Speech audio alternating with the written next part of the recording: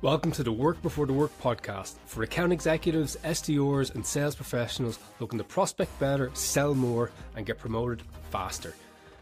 I'm Paul M. Caffrey, co-author of The Work Before the Work, and in each episode we deconstruct the hidden habits elite sales professionals use to outperform the competition. Please share and enjoy. Joining me today, Paul M. Caffrey. Paul, welcome to the show. Great to have you on. And for the audience, let's fill in the secret sauce. You and I met when we were speaking at a conference in Lithuania, February of 2023. You were the opening speaker and you crushed it. And it's like, hey, I got to get Paul. Got to get Paul on the podcast. So thank you for joining me. Thank you. Thank you. Hey, let's talk about this whole piece in terms of the work before the work. What does that mean? What it means is giving yourself a fair advantage to be ready for every opportunity that comes into your world or that you go out and find. It is as simple as that. Now, okay, that sounds simple, but does that mean from a prospecting standpoint that you jump up and you grab every single lead, everything that pops into your world? Because I mean, if I did that, I'd never get anything sold. Yeah, so true. And again, it is something that you have to master, like anything. And interestingly enough, most people don't like doing the work. And a lot of people are like, there's too much here to do. So, okay. And then when I talk about, well, then you've got to do more work, everyone's like, oh no, extra work. And the great news for that is it makes it easier for us. And if we think about all the leads that maybe come our way from a prospecting perspective or the companies that we're researching, we obviously have to, if we're doing our outbound, we narrow our focus. And so when we're able to do that preparation, do that work in advance, we know who our ideal customer persona is. We know maybe some buying triggers or some criteria. And we also know a little bit about them and what's important. So when we're able to go out and have those conversations, or if they come to us, we do a bit of research, we're able to decide who we should be speaking with. And as you rightly called out, Mark, maybe who we shouldn't, who we know might be better served by, somebody else, and we can send them in that direction. So yeah, absolutely. It's not about being a busy fool. It's actually quite the opposite. It's about working on the opportunities that are going to give you the best chance of having a great year.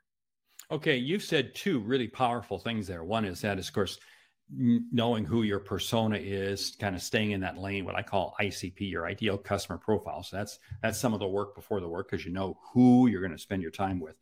And then the other piece that you said is that you're going to do a little bit of research to really determine as to whether or not they are even worth following up on or following up with or engaging with. Here's the challenge though. A lot of salespeople say, oh, I don't have enough stuff in my pipeline. I'm going to talk to anybody and everybody. They're in the industry I sell to. I don't know, but and people always say, don't give up until you got the deal. So I'm going to spend time with them. Is there a little bit of a disconnect between those two? Yeah, there certainly is, because we all know, sales professionals they'll keep deals in their pipeline a little bit too long, or they'll work those deals that they haven't quite been qualified. However, they've agreed to the next steps. We're going to bring them along. And in the short term, that gives you a bit of peace of mind, because it seems like you've got a healthy enough pipeline. It seems like you're working deals. But when end of month, end of quarter comes along, then a lot of those deals don't happen and you lose that comfort, and you're also not going to get paid, commission, everything else that comes along with that. So it is far better to be brave, ask those brave questions and qualify early on. And if those deals shouldn't be worked, or if they're not real, you're much better off redirecting your time into prospecting and actually going out and finding business which will serve you, because we all know a lot of people will speak to you, but they're the ones, if they're not following your process, they're probably not going to buy from you. So, don't spend all day chatting with champions. We challenge champions, see if they can get stuff done. If they can, it looks like they can get other stakeholders involved in deals, then maybe we're onto something. If they can't, and you keep talking, yeah, you'll be super busy all the time, and you'll wonder why you're not getting the results you think your hard work deserves. Yeah. Now, there's a lot of things there that we could spend 10 additional episodes just dealing with. And that's this whole game of keeping stuff in the pipeline. Shh. I think we all as sales people have done that at one time or another, keep something in the pipeline because it keeps our boss happy and so forth. But let's not go down any of those rabbit trails right now. Let's save those for another episode. What I want to talk about here is the work. What should some of the work be before the work? Can you give us some specifics? Yeah, 100%. So let's say that you're at a conference and you end up randomly meeting somebody, and I'm all about being prepared and being ready. Very hard to be prepared and ready if you're at an event with maybe there's 1,000 delegates or even more, right? You're just going to end up in those random conversations. So when you're in that situation, a really great way to think of it is, well, that person you're speaking with, put it into your mind, what are they looking to achieve? What do you think has brought them to this conference today, made them take a day away from the office, away from when they could be doing something else, and makes this valuable for them? And then when you've got that processed as you're starting the small talk with them, well, thinking about, well, what are they, how are they actually going to achieve that? And what you'll realize is from that conversation kicking off, you'll notice that there's somebody speaking over here, or that you spoke to somebody there. There's a vendor that they should really go and speak with. And as you look to give value, it becomes this conversation that could be just a bit of, a bit mundane. What do you do? Where'd you come from? How long did it take to get here? Blah, blah, blah, into a really powerful energy exchange. And what happens when you actually end up serving people in those conversations? They start thinking of you and they want to serve you and they want to, give you value as well. And then one thing on top of that, you will spark a great conversation. And that's when you part ways. Maybe you exchange business cards, you share your LinkedIn details. And if it seems like there could be a fit there, you arrange, we'll grab a virtual coffee another time. And then you can speak to as many people as you can at that conference, as opposed to, maybe spending 40 minutes speaking with that person and then realizing, it's not quite a fit. And I've actually wasted a lot of my time at that event itself. So that's one way that you can get ready for opportunities that you're maybe not expecting. Now, you just shared a very interesting networking. You shared a very interesting networking strategy that, don't spend all your time with that one person, but just get them to the point where you can get the next meeting with them, then move on to somebody else. And I like that because it does. It allows you to take full advantage of the opportunities you have while you're there. Here's the other piece, though. You really did say that you had to do your homework before you got there to really help you understand. And there's something that I found that when I do take the time to do a little bit of research about who's going to be at that networking event, who's going to be, or what industry I'm dealing with, or whatever. I do a lot of speaking, and I got to bone up on the industry. But that's some of the work before the work, but it allows us to come across a lot more intelligent. Now, here's the challenge. Why don't more salespeople do this? Comes down to one thing. It is an extra level of work that people don't think of doing. And here's the interesting thing. Why do most people not think about this? We've all met top performers throughout our career. People who we've seen operate and we're like, they are incredible. And then it's like, okay, what do you do? Like, how are you doing this? I'm in the meetings, which I don't understand it. And they just look back at you and they smile and they go, I sell. This is sales. That's what I do. And what's happening is there's habits that have become so ingrained in these sales professionals that they don't realize they're doing them in pretty much every single interaction in one form or another. And they can't even explain it or share it. So you're left in the position of not being any wiser. So for example, you're maybe not getting told, if you ask a top performer, what do you do at networking events? I speak to people. Oh, okay. Well, so do I, but then it's getting into how many people are you speaking with? How's that conversation being molded?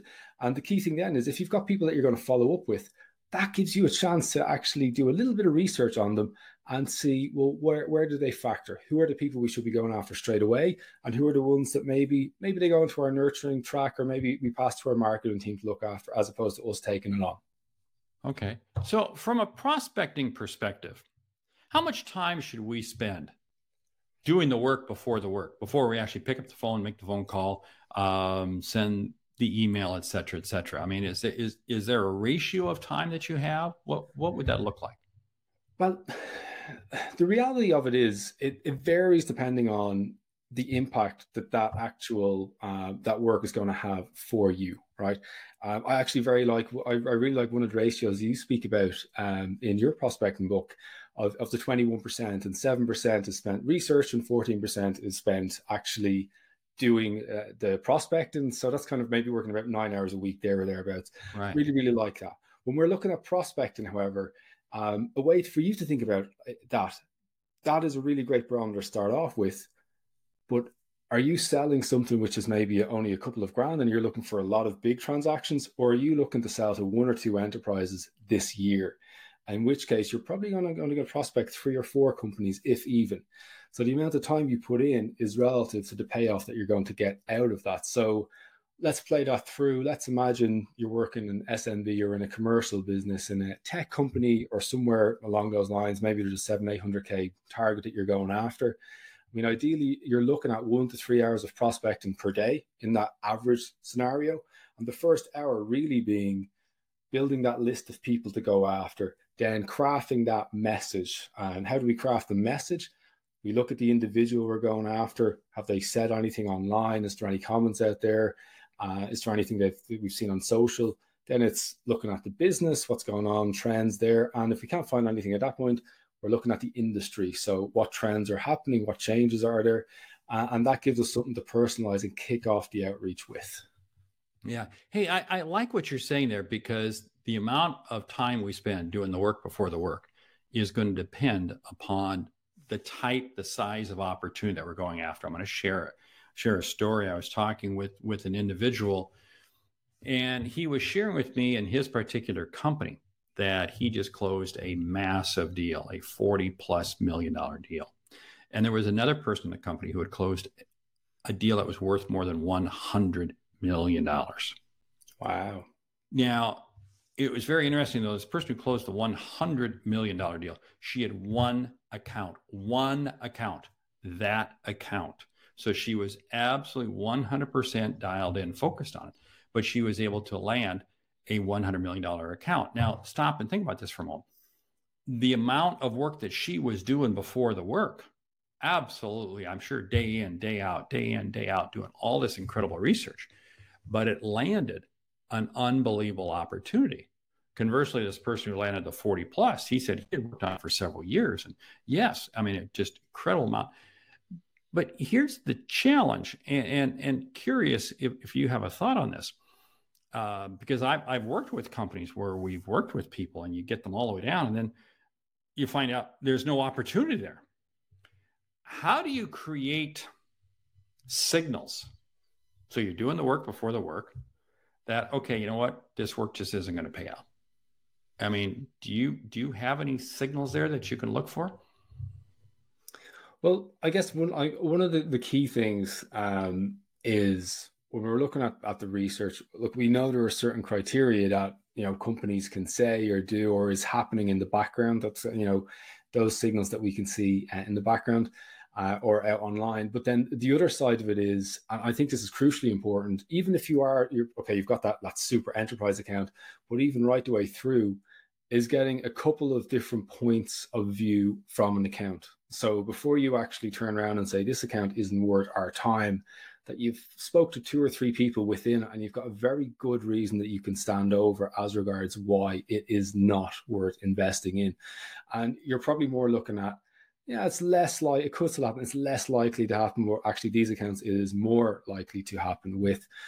So for me, it is looking at speaking with people. And I guess if we play through, an example, you want to bring in a transformational project. You've got a champion who is keen for it. Early on, very important. Who else is going to be involved in this? Who else will feel left out if they're not part of the process? So you're mapping out what that stakeholder piece looks like, and then even just simply offering a 15-minute chat with those different stakeholders to find out, are they pro? Do they not care? Or are they completely against it? And if that person that you come across is completely against it, we realize we're probably never going to be able to change this department or this person, or they're going to be able to veto or block. then we're in the position of maybe moving on, as opposed to, the work before the work isn't just preparing for that main discovery or that main sales session. Sometimes it is those side conversations with other people. And that's where you can actually realize, guys, maybe this isn't worth 6 months of work. Maybe this isn't worth all of our solution engineers and all that resource we're going to throw in. Maybe we should, move away from it. And so really, I would be looking at points of view from people in the accounts before walking away. Okay, you just raised a great issue that I want the audience to really pay attention to. Go back and catch the last couple of minutes what Paul's been talking to, because he said this big account, you're going to get, the work before the work is actually engaging with the account. But you're engaging with the account to find out if there is work there that you can do. And I love that, because so many people say, oh, I do the work before the work, and then they throw themselves blindly into an opportunity that never materializes. And really what you're saying is, I'm going to do the work. And part of the work is really kind of having some investigative calls to really get those other opinions, get those other views from people within that company to know whether or not this is worth pursuing. That is absolutely key. If you listening to this are in anywhere close to dealing with a larger account, please heed what Paul just talked about. It's absolutely gold, because it's going to prevent you from getting too far down. Because I see salespeople, what they do is they want to hunt the whale. They want to go after the whale, or the elephant, we'll say.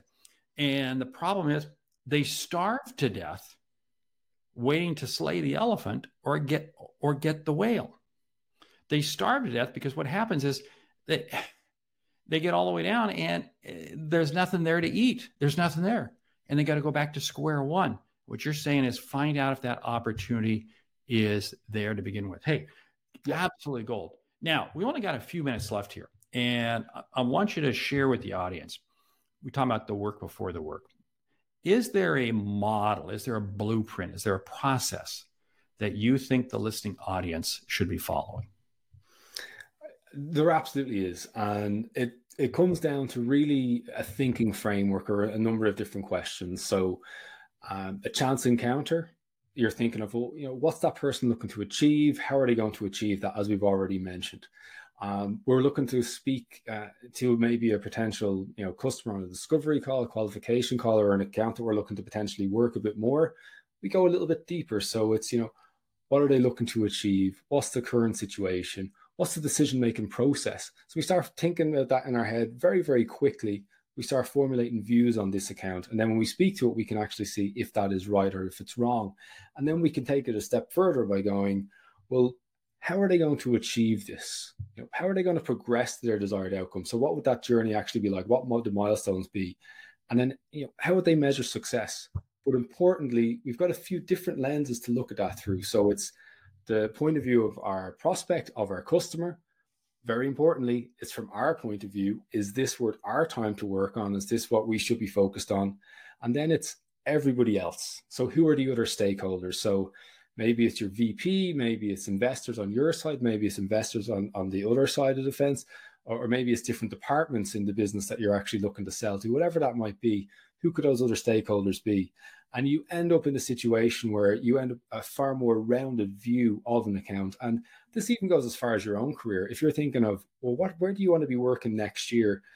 If you don't start working on that in advance, you'll probably get there maybe in a year or two, it'll come along. But when you're proactive with it, things happen a lot faster. And again, this thinking framework can be applied to pretty much every aspect of sales. And that's the whole idea behind it, because too many of us just throw ourselves into these situations. We try to be helpful. We try to offer value, but we're not being strategic in our thinking, and it makes us more busy and maybe slows us down from being focused on what we really need to be doing to actually speed up. I like how you frame that, because the work before the work is not necessarily about doing more work. It's about being smarter in the work that you're doing. And I also love that thing in terms of getting additional stakeholders. Because so many times, again, what I see is people go in and they want to get this big account, but they go in with one person. Big, big mistake. Thanks for listening to the Work Before the Work podcast. For show notes and additional resources, go to paulcaffrey.com/podcast. If you got value from the episode, then take out your phone, give a rating in your podcast app. It's only one click. And if you have 10 seconds to spare, then add the sales tip that resonated most and how you think it will help your sales performance. This really, really helps the show. Thanks again, and I'll catch you in the next episode.